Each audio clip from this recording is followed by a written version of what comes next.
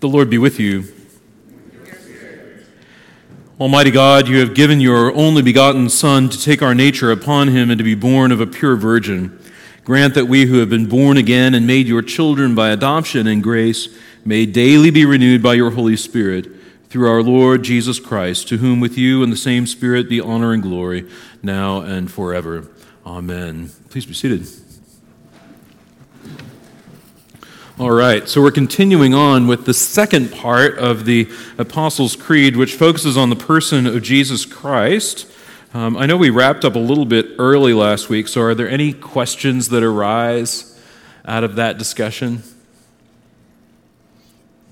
You didn't go home and study the catechism and say, I have questions, and think through it? Okay, well, it suffices to say that let's just think about it for a moment. So, how many persons in Jesus Christ?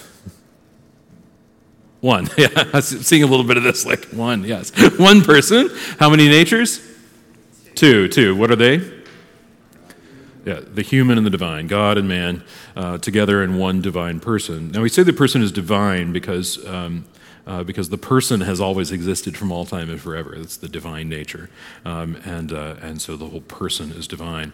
One of the principles in theology that is really important and that a lot of people miss is this understanding that the words we use about Jesus are transitive. They speak back and forth, right?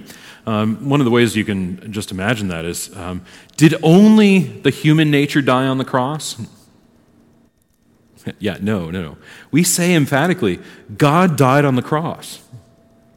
Now, we don't mean that God ceased to exist, because we Christians don't believe to die is to cease to exist. Let's be clear about that. I think one of the reasons that's shocking is like, oh, no, we can't say that God ceased to exist. No, God died on the cross. We say that God was born of woman, right?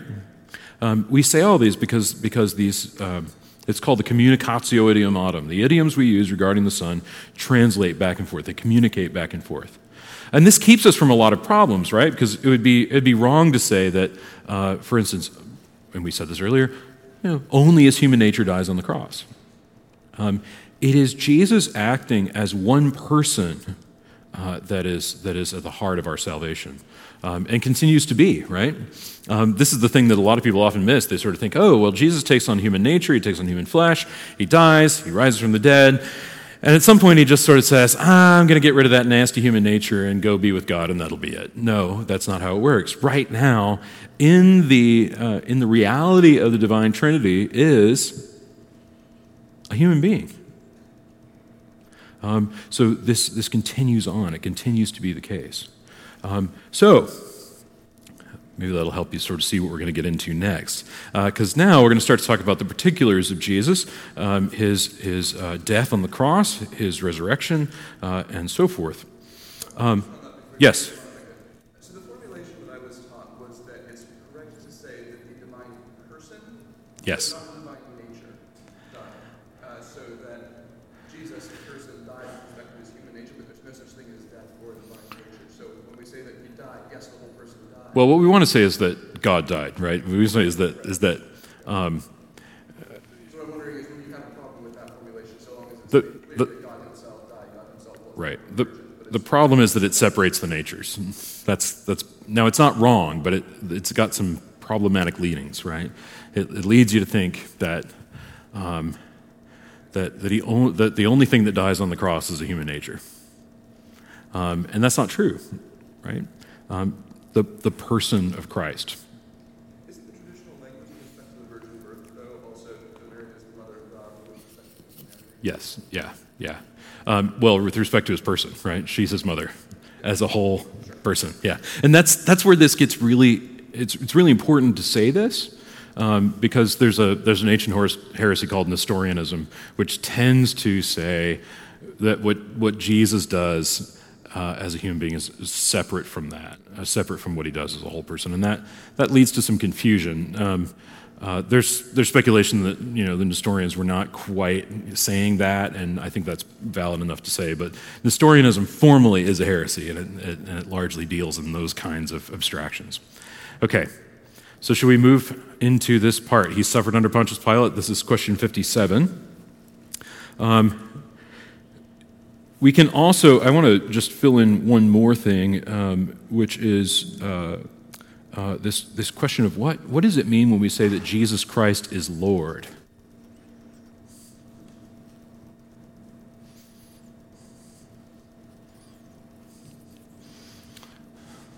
You're a little spotty on the most basic of Christian creeds. Should we try again? What does it mean when we say that Jesus Christ is Lord? Yeah, it means we need to obey him. It also means that he exercises mastery over all. Jesus is Lord. I want to remind you of this. Jesus is Lord as a Christian creed was inherently, in the time that it was first articulated, absolutely subversive and treasonous.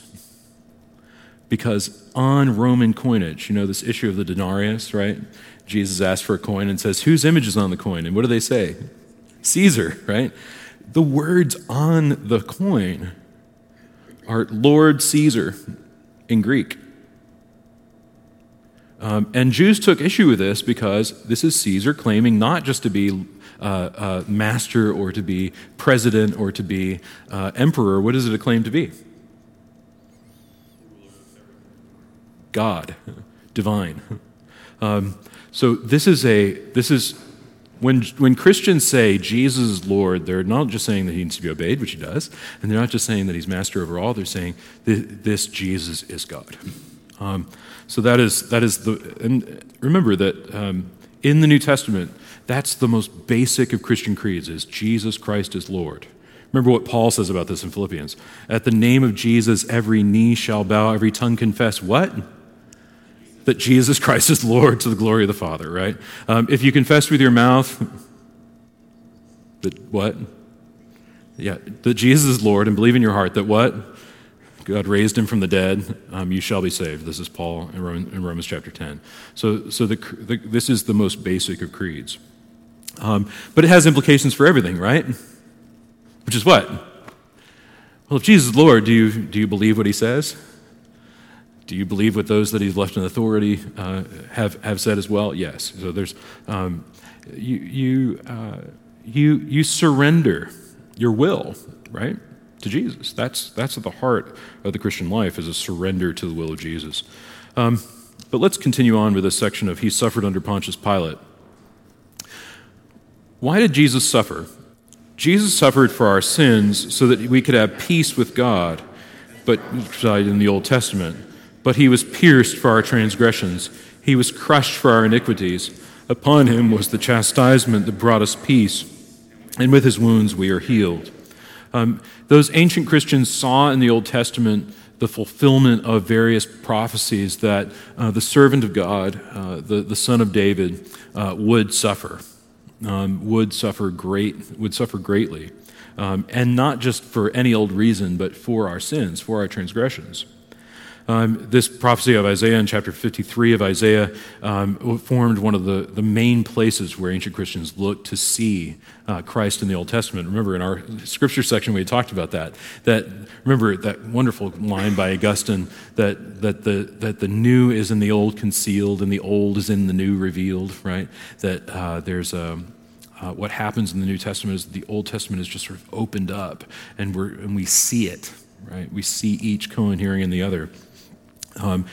Which is to say that when Christians saw this suffering under Pontius Pilate, this suffering on the cross, they saw the fulfillment of promises of the Old Testament. In what ways did Jesus suffer? On earth, the incarnate Son shared physically, mentally, and spiritually in the temptations and sufferings common to all people.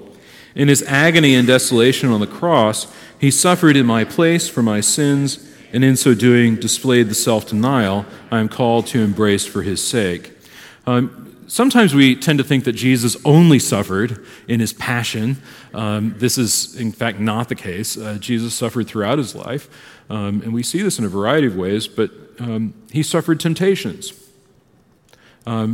We like to think he never got a cold, or he never got sick, or he never had maybe a broken arm or something like that. I actually don't think he had a broken arm, but whatever. That there was no pain, he had no headaches, he had no sickness of any kind. No, he shared in all of those sufferings that are common to all of us. But it is specifically in his agony and desolation on the cross that he suffers as a sacrifice of expiation for sin. This answer, I always have to say this, offers one view of the cross, which is that of substitutionary atonement. The understanding that I deserve to die on the cross, and what happens? Jesus takes my place. That's one view of the atonement. Okay, there are many Christian views of the atonement. I want to make that really clear. I don't think that one must absolutely say, substitutionary atonement is the only way, right? There are a lot of ways to see the cross because it is so magnificent what happens there.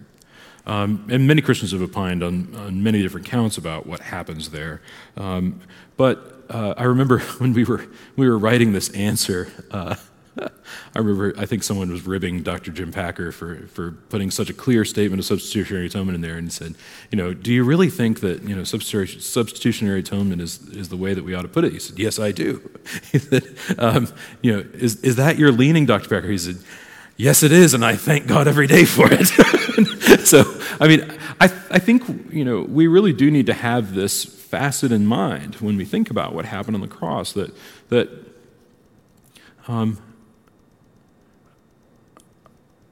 I should be suffering the pain of my sin. I should be suffering the consequence of my sin, and I don't to the extent that Jesus does. What I really think is at issue here is this, that there are often people who say something like this: well, whose sins did he bear? And then there are others who say, how far did he really go? And the best answer to that is, he went as far as possible. Meaning that he offers a sacrifice for all sin, and he offers it to the full extent that is even possible in this world. Anglicans have dissented from many of the Protestant theologies on the continent by saying emphatically, most of all in our Eucharistic liturgies, that Jesus Christ suffered for all. Why do we say that? Because that's what Scripture says, yeah. It's really actually not that complicated. The teaching of Scripture is emphatically that God offers, that Jesus offers himself on the cross for the sins of all. So, why does the Creed say that Jesus suffered under the Roman governor Pontius Pilate? The Creed thus makes clear that Jesus' life and death were real events that occurred at a particular time and place in Judea in the 1st century A.D. Remember that the creeds have an emphasis on history, and not just sort of fake Christian history, but real history. History is as much history as thinking about the Caesar Augustus and Julius Caesar and William Shakespeare and all the rest. Jesus occupies a place in human history, and this tying to Pontius Pilate makes that abundantly clear. Keep in mind also that the Roman governor at the time is an agent of the emperor, an agent of Caesar. And he crucifies Jesus as an agent of Caesar. He hands him over to death as an agent of Caesar. Now, let me just ask you this. If you were to formulate a creed in the midst of the Roman world, would you say something like that? No, you wouldn't. You would say something like, a lot of things happened. It's pretty complicated. Blame somebody, right, for it, but certainly not the agent of Caesar in the world at that time. There's a kind of emphatic clarity about what happened, and Scripture says this very strongly. Now, of course, it's not as simple as Pilate condemns Jesus to death. Of course, he does. Right? We can say that very clearly. He hands him over to death. He hands him over to, and one of the most fascinating things about the Gospel's accounts of the crucifixion is that you can't sort of point a finger and say, Pilate did it, yep, he's responsible, he's the one who did it. You can't look at the Jewish authorities and say they did it, because it's not that simple. You can't look at really anybody and say they did it. That was the executioner, that was the judge, that was the jury, that was this. Everybody shares responsibility. And of course, this is not only because it was historically what happened, but there's something being said here. Keep in mind this being passed from the high priest to Herod to Pilate and back and forth until he's crucified is to say that everyone shares in this. Someone this past week at a conference I was at recounted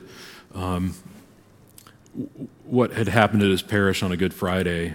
There was a young woman who was emphatically not a Christian, but she was invited to walk with this parish church through Holy Week. And they had the Veneration of the Cross on Good Friday, and they had Stasis of the Cross at 3 o'clock, and she stood in the back of the church and wept after this 3-hour liturgy. And the priest says he just sort of took her like this, and she just said, "I did that." That was all she could say. That was me. I did that. All humanity shares a role. We all have a role to play in this drama that is the Lord's Passion. And we can't just sort of say it was a historic event and it happened way back when and it was regrettable, because we all participate. And so we participate by our sins. All right. But it is still, nonetheless, a historical event. He was crucified, died, and was buried. He descended to the dead. What does Jesus' crucifixion mean? It means that Jesus was executed as a common criminal. He was scourged, mocked, and nailed to a cross outside the walls of Jerusalem. Though humanly a miscarriage of justice, his execution fulfilled God's plan, that Jesus would bear my sins and die the death that I deserve, so that I could be saved from sin and eternal condemnation and reconciled to God. At the heart of the meaning of Jesus' crucifixion is this last sentence here, that he bears my sins, dies the death that I deserve, so that I could be saved from sin and eternal condemnation and reconciled to God. This is all in the divine plan, that this would happen, that this was what was willed. You remember that Jesus prays in the garden on the night before his crucifixion. What does he pray? Yeah, Lord, if it be thy will, let this cup pass from me. And many commentators have thought about this. Does this mean that Jesus was at that time willing something that the Father did not will? Was it meaning that there was a big looming question among the members of the Trinity, right? What is going to happen here? And yet he doesn't stop there, does he? What does he say? Yet, not my will, but thine be done. Jesus submits his will to that of the Father, and some might say he submits his wills to that of the Father, but I think it's more appropriate to say that he submits his human will to that of the Father. And it is for this reason that he is handed over. This is an important thing to keep in mind as well, because we often imagine Jesus sort of being arrested against his will, being compelled to carry his cross, being nailed down by force. And the better way to think of it is that he willingly submits to this fate. There's a really wonderful Spanish painting of the crucifixion. Why am I forgetting his name right now? Oh, the guy with the runny-looking clocks and pocket watches. Who is he? What's it? Yeah, Dali, Salvador Dali, yeah. Who, by the way, was a very holy man, a very saintly man. They're actually proposing sainthood in the Catholic Church in Spain for him. He paints Jesus crucified, but am I getting this wrong? Oh, no, I don't. My brain's not really functioning very well right now. But he's crucified almost as if without nails. He's shown putting himself on the cross. He's held there by his will, which is an amazing image, right? Because we think of it as something that was against his will, and it is his will. This teaches us actually something which I do want to just say, which is that we do have the conscious ability in this life to avoid suffering at will in certain ways, don't we? I mean, you can just say, I know this is going to be unpleasant, so I'm just not going to do it, right? Or I know I'm going to have this conversation. It's going to be awful, but I'm going to avoid it as much as possible. Or I know that it's going to be really painful to stop taking these pain medications after my surgery at a certain point. So I'm just going to keep taking them. And then what do we find? We find these massive opiate addictions, things like that are happening because we don't have this idea that we as human beings get to embrace suffering. We have this ability to embrace it. And it's actually in the embracing of suffering that we find it to be most redemptive. Many of you have been pregnant, right? And you have this opportunity to embrace suffering as you give birth, or not, as the case may be. So it's something that I think we need to think more about, right? Which is that we can embrace suffering. We can take it on in ways that are totally according to our will. Go ahead. Is it part of Anglican tradition that Christ suffers at once rather than continually? Well, it's interesting. I don't know that there's an official teaching on that, but I've been thinking about that lately, and I have some thoughts. If you're interested to hear them. I have throughout most of my life thought, sort of there's this linear view of God and of the economy of salvation, so to speak, such that God sort of exists and the Trinity exists, and then at some point creates, and then the Son becomes incarnate, and then, he's crucified, and, thank God that's over. He rises from the dead, ascends to the right hand of the Father, and things, aside from human nature being at the right hand of God, continue on as normal. I think that's a really paltry understanding of time and how it functions. I think it's also not a great understanding of how the passion sort of exists within the economy of God all at once, such that it is this suffering on the cross is something which can't be forgotten. It's a reality. It's an ever present feature of the humanity of Christ.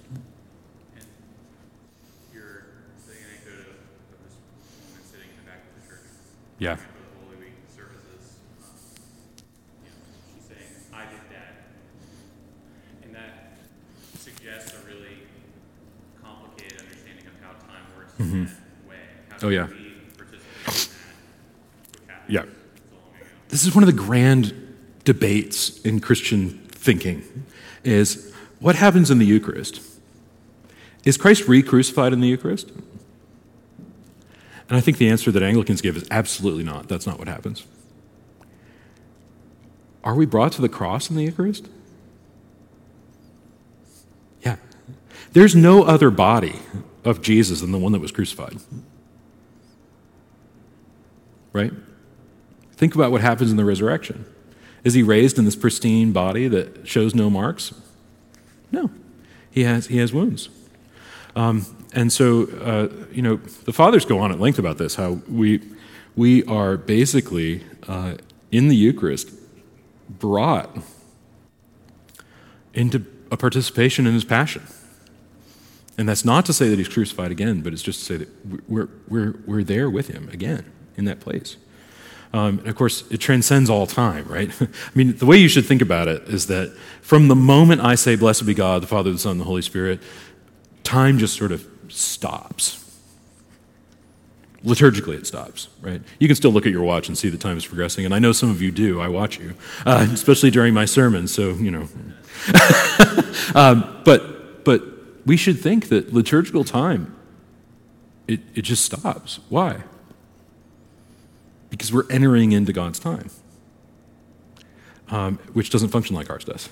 And it's a very different thing. So I want to raise that for you. But I think if I pursue it any further, I'll go totally into speculation, and that would not be catechesis. So I have to kind of hold back a little bit. Why does the Creed make a point of saying that Jesus died? The Creed makes the point to emphasize that Jesus died a real bodily death, such as all people face because of our sins. Remember that it's the Apostles' Creed that says that Jesus died. The Nicene Creed is a little bit more circumspect about that, and I have no idea why. But the Apostles' Creed proclaims clearly that he died. And it does this, first of all, to dispel certain heresies which have always existed in Christian time and also throughout the world regarding what did happen on the cross. The Docetists, this particular Christian heresy, early on claimed that he didn't really die, he only appeared to die on the cross. Either that Jesus is a kind of apparition, which is crucified and shows itself being crucified to sort of show God's love, but nevertheless the suffering's not real because they have all these hang-ups about first of all, they have a hang-up about the incarnation. They have a hang-up about a bunch of other things as well. The idea that God could suffer is a problem, right? I mean, even for classic theism, it's a real problem that you would think of God suffering at all. So there's this kind of question of how can we parse that out a little bit? And I think the problem is, as you parse it out, you get further and further from the gospel in a certain sense. This is a mystery as to how this happens. And part of the thing that heresies attempt to do, always, is they attempt to clarify when things seem really paradoxical. Right? They attempt to say, yeah, that seems really, these two things, they seem at odds. Let's try to reconcile them a little bit. And that's where you go wrong. Because Christianity has a way of saying, Christian teaching has a way of saying, no, we can hold this incredible paradox together. Which, I should tell you, people that want to fake something and pull off the greatest, kind of scam in all of history would not do that. They would stick to clean categories. That's just how it is. And you know this because you've told a lie before. How's the lie go? Well, the reality was it was complicated. The lie is it was really simple, right? You fabricate a very simple lie. So this has always kind of hung around. It's been in the ether surrounding the church for a long time. I should note as well that one of the largest religions in the world today teaches essentially a docetic understanding of the cross. Do you know what it is? Islam. Islam is basically docetic, heretical Christianity taken down the road to the point of abstraction. That's essentially what it is. The Quran says basically that Jesus appeared to die on the cross, but he didn't really, and that was it. And many modern people today, many modern New Testament scholars, etc., scholars say that he appeared to die on the cross and that something else happened, right? That he was resuscitated, that he was, many people say he took some sort of drug to make him pass out. But as we'll see, this is not actually what the New Testament teaches. The New Testament teaches something far more fantastic than that. Why does the Creed emphasize Jesus' death in this way? The Creed emphasizes Jesus' death to counter suspicions that Jesus did not truly die on the cross, to celebrate the fact that he died there to secure our salvation, and to prepare our minds to grasp the glory of his bodily resurrection.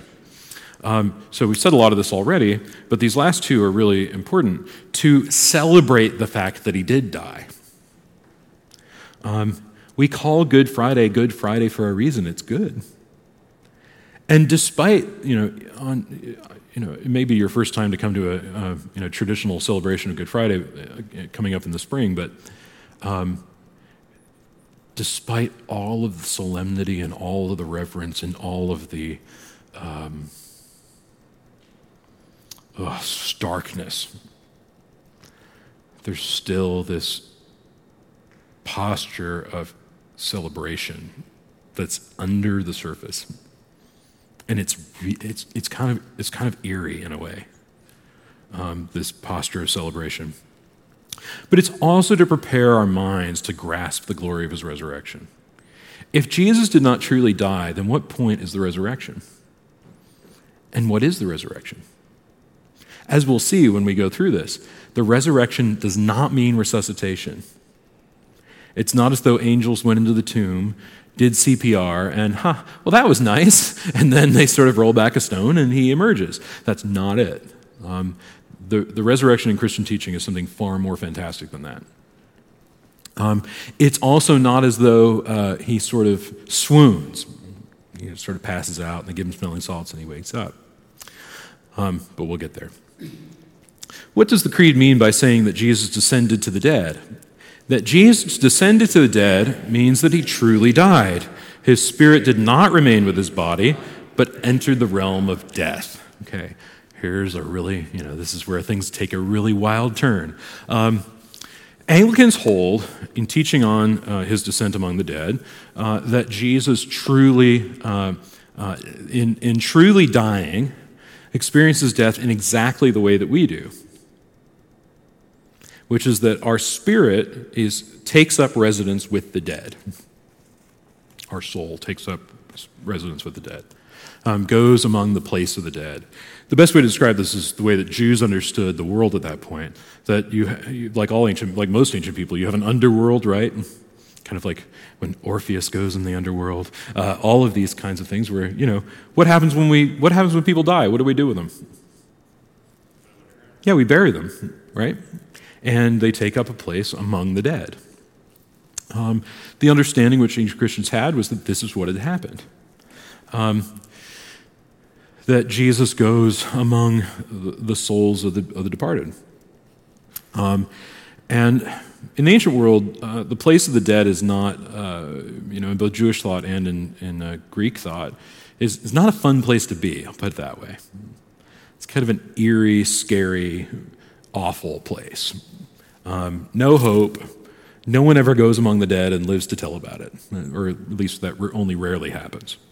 But this is the teaching that Jesus goes among the dead. In 1 Peter, Peter takes a little bit further than this and actually says that the gospel is preached among the dead. This is what's fun, right? Is this understanding that Christians have had for a long time, that Jesus in his soul, in his spirit, descends among the dead, proclaims his saving death to the saints of old, who rejoice in it, and who receive the gospel from among the dead, which is an amazing thing. And you might think, well, how can dead people receive the gospel? I mean, we sort of assume that the soul isn't rational. I don't know why. There's all of this thought that goes into this, and sometimes you'll see, when we get to the resurrection, we'll say more about this, but you'll see icons of the resurrection in which Jesus is standing on the gates of hell, the doors of hell, crossed one over the other, and he's offering his hands in his risen body to whom? Adam and Eve, right? Moses is there, Abraham's there, they're all there. Elijah's there. And I think this is, what's being said here is really simple. It's that God does not abandon his people to death. And so we can hope for that. On the third day, he rose again. What does the creed mean when it affirms that Jesus rose again from the dead? It means that Jesus was not simply resuscitated. God restored him physically from death to life in his perfected and glorious body, never to die again. His tomb was empty. Jesus had risen bodily from the dead. The risen Jesus was seen by his apostles and hundreds of other witnesses. To give some historical context here, I've had the occasion to visit the Holy Land twice in my life, and both times have gone regularly to the Church of the Holy Sepulchre, which is built on the traditional site of Jesus' Passion. including both his death and resurrection. And whether or not you believe that's the case, there's a really strong case to be made for that being the site. And that case has actually been improved in recent years. Several years ago, there was a fire in the Coptic chapel, which is behind the site of the resurrection. And some of the plasterwork was destroyed in that, and what they found behind the plasterwork, which dates back to the 7th century, they found 1st century burial caves. And here's how they essentially function. Your loved one would die, and you would prepare them for burial, anointing the body with oils and ointments. You'd wrap them in a shroud, and you would place the body in one of these burial caves, which are kept at about an even 58 degrees, 60 degrees all year round, which, as it turns out, is perfect weather for letting a body decompose over time. And then you would go back in a couple of years, and you would take the bones out of that burial cave, and you would put the bones in a stone box called an ossuary, and then that would be moved to a place of honor or a place of remembrance. This is what the New Testament says happened with the body of Jesus. They placed him in a new tomb that had never been used, which will tell you something. What does it tell you? What's that? Yeah, well, it also tells you that they're not putting his body in, right? And then basically swapping bones, right? And so Jesus' bones are in there, and then they kind of fake it, and someone else comes out. Right? So that's not happening. It's a new tomb, never been used before. It's also to say that their expectation is that this is final. Nicodemus, Joseph of Arimathea, the Gospel of John, it's basically said that they prepare his body for burial, and they do this in full expectation that he's dead, he's gone. Keep in mind that Joseph of Arimathea and Nicodemus use 100 pounds weight of ointment, which if we can kind of think about that for a moment, the cost of that was unbelievable. In today's dollars, it'd be well over $1 million worth of ointment is used on his body at once. Amazing expense. Nicodemus has clearly come to faith in Jesus by seeing these events take place. But the expectation is that he will not rise. He's told them over and over again, I must be crucified and on the third day rise. But they don't expect that he will. What happens in the resurrection exceeds human imagining. And that's really the thing that I want to say. No one would have possibly expected that this could even happen. Now, keep in mind, there are Jews who believed at the time, particularly the Pharisees, that human beings would be raised from the dead at some point in history. The resurrection of the dead was a reality that was awaited, but it did not mean what we see in the resurrection of Jesus. The resurrection of the dead in Jewish thought was something more like this. You'll sort of wake up, you'll be put back together, you'll have a body very much like what you have now, and you'll sort of serve in the eternal Son of David's eternal bureaucracy forever and ever and ever. And you'll manage the world and get to maybe even enslave the Romans. Wouldn't that be nice? It's things like that. But it's still very much a body like what you and I have. Well, but let's ask this next question to see what happens here. But let me just go over a few of these details at the end of this question. Jesus' resurrection is told to us to be bodily, and we'll say more about that. But it's also that this risen Jesus is seen repeatedly. He's seen by, according to Paul's words, as many as 500 at once, who all see him. Now, many have postulated that maybe there was some psychedelic drug use among the witnesses to the resurrection, and here's just one problem with that.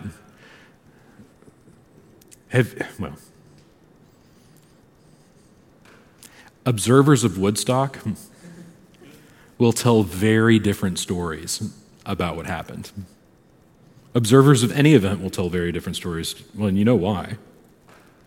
Because our memories don't really tell the exact verbatim story. They're not tape recorders. How do they work? They build idealized stories, right? What happens in the resurrection is really interesting because they're not sort of saying, well, I remember it this way, but I remember it this way. They're witnessing the resurrection together in unison. And when many people see something happen at once, they're going to give different accounts of it because that's how memory works. But they're not going to give wildly different. They're going to give wildly different accounts in certain senses if they maybe were using psychedelic drugs or something like that, right? The witnesses to the resurrection indicate that they witnessed the same risen Jesus. Okay, we'll say more about that. What kind of earthly life did Jesus have after he rose from the dead? Following his resurrection, Jesus spent 40 days visiting and teaching his followers. He appeared to his disciples, spoke to them, invited them to touch him and see his scars, and ate with them. Well, it's a little bit even more than that. How does he appear to them? Okay, beginning of the Gospel of John, chapter 20. On the first day of the week, doors being locked for fear of the Jews, Jesus what? He appears among them. Does he unlock the door and walk in? No, what does he do? Whoosh! Oh, hi. I didn't know you were in here. It's that level of, it's amazing, right? Now, many people will look at that and say, that doesn't sound much like a bodily resurrection to me. Because people like John Shelby Spong, an Episcopal bishop, will say, like, that's not what Scripture says happened. It doesn't teach a bodily resurrection. And I think, well, anybody who knows anything about what the New Testament says something like this. It's a different kind of body. It's his body. But what is it? Ooh, it's changed. It's changed. It is, as Paul will put it in 1 Corinthians chapter 15, about the general resurrection. It's sown a natural body. It's raised a what? A spiritual body. Now, does that mean it's non-material or non-bodily? Not at all. It is conforming to the nature of a spirit. So he can disappear and reappear. He can travel great distances in one day. Okay, by the way, this is the road to Emmaus, right? The road to Emmaus is way out there. And we hear he appears in Jerusalem, and he appears on the road to Emmaus. He's all over the map in one day. And people say, that can't happen with a body. They're like, not a natural body, but a spiritual body? You bet. This spiritual body that's risen in the resurrection is a body. You can touch him. He can eat. He doesn't have to, but he can eat. Can disappear and reappear. Can possibly change his appearance. This is what the New Testament teaches about the risen body of Jesus.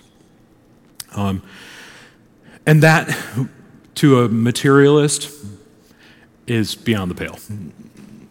Right? Because like, well, I can't confirm that. Yeah, you're right, you can't. Not through the eyes in the way that we confirm material realities. How do the disciples perceive the risen Christ?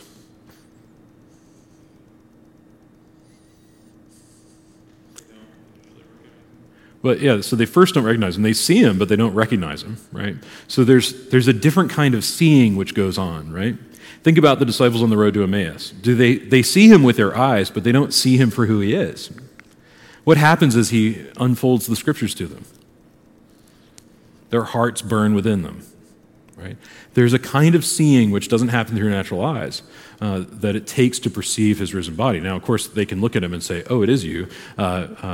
Thomas is a great example of that. He sees the risen Christ, and he believes that it's him. But this is a very different account.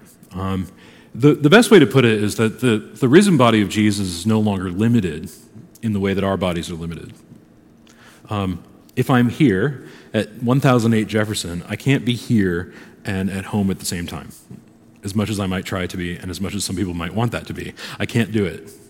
I also can't just sort of disappear and reappear somewhere else. I'm limited. But the risen body of Jesus is not limited in that way. Now, what's really important, and I want to kind of jump ahead a little bit, what's really important about this resurrection? What's the immediate takeaway the disciples have?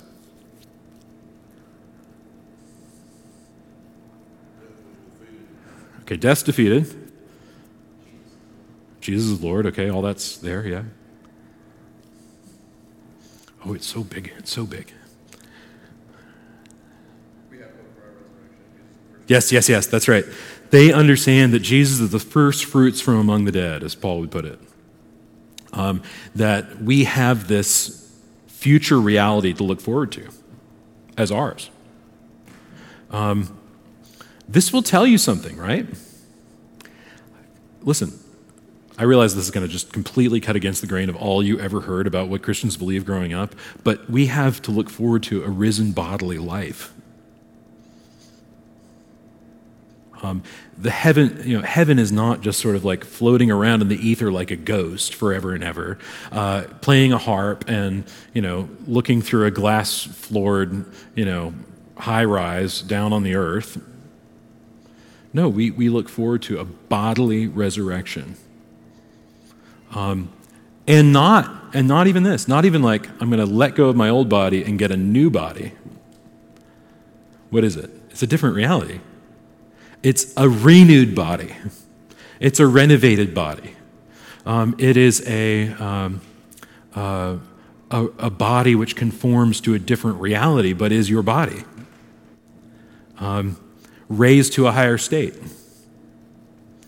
So this is what we have to look forward to. This is a really important thing because many Christians just sort of assume today that I won't need my body later on. I've even seen friends and families say things like, just throw me in a dumpster. My body doesn't matter anymore. Scatter me in the river, keep me on the mantle. It's that kind of thing. Christians have always revered the body even in death. From the very earliest centuries, Christians gathered in the catacombs to pray, to be as close to the communion of saints as possible. Built their altars on top of tombs, all kinds of things, so that what is shown forth is a hope in the resurrection of the dead.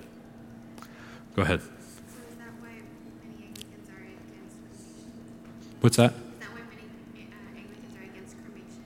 Cremation, yes. So that kind of begs another question. We can talk about that when we get to the resurrection of the dead and the resurrection of the body, but Christians have actually classically been against cremation.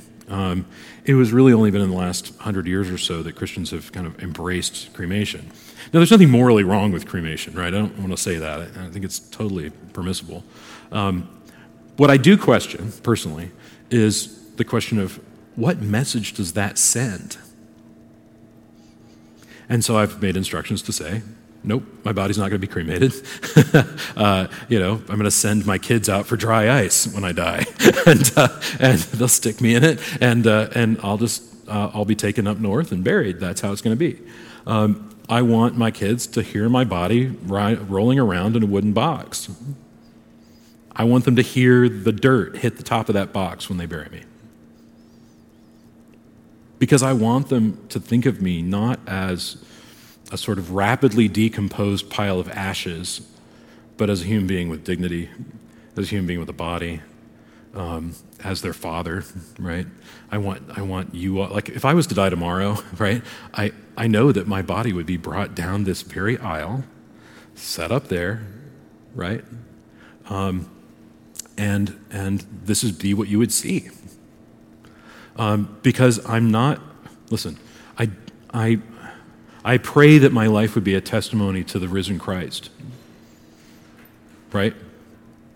And so that's kind of my concern about cremation, is that cremation liturgically sends a different message.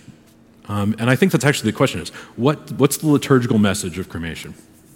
And you know me, I'm like the liturgy and the ritual we use should look as much like the thing signified as possible. Right? If we baptize a baby, it should look like we're killing the baby, right? And that's scary. I mean, I've had people go, oh, he's going to kill the baby. It's like, no, it's fine. I've done this before, right? But it's like, oh, like, the wine should taste as much like wine as possible. And I realize, like, this is always the accusation. Well, but it doesn't look like bread, It's easier to accept that it's the body of Christ than to accept it's bread. I understand. But it's to say that we show forth liturgically what it is we believe. I've got room for one more question. Natalie?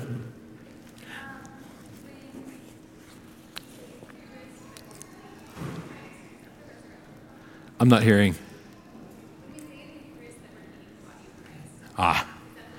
Yes. Mm-hmm. Of course, but keep in mind, in God's time, his risen body is the same body that was crucified. There's one body, right? There's one body of Christ. And this leads to a lot of really interesting things. So let me repeat the question for the podcast, which is that in the Eucharist, do we say that that's his risen body? And the answer is yes. It's also his crucified body. It's also the body born of Mary, right? But here's the distinction. In Anglican Eucharistic theology, we teach that the body of Christ is received after a spiritual manner. And the reason is simple, that this is the body which was raised after a spiritual manner, as Paul says in Corinthians. Now, that's not to say that it is immaterial. It's to say that the way in which we receive it is not after a bodily sense, right? So it's not like our cells are nourished with the body, with the flesh of Christ. That's not what's being said. Our souls are being nourished with the spiritual food of the Eucharist, right? That's where the grace is. So I have to be clear about that. But that is, Paul says this. The bread which we break, is it not he says in Greek, koinonia, participation in the body of Christ? Which body of Christ does he envision? I think he actually is considering the body of Christ in every way that body has lived. Because remember, we see it from the perspective of chronological time, but think about how God sees it. Think about how Jesus himself sees it. It's all taken up into the divinity, all of it, participates in it. His whole life does. It's life, death, resurrection. It's one reality in God. And that's why Christians have been very careful to say that it is the whole reality of Christ that we receive, right? It's that body which is crucified, risen, and ascended that we receive. Now, I should say as well, it's the fact of the resurrection that makes the Eucharist possible.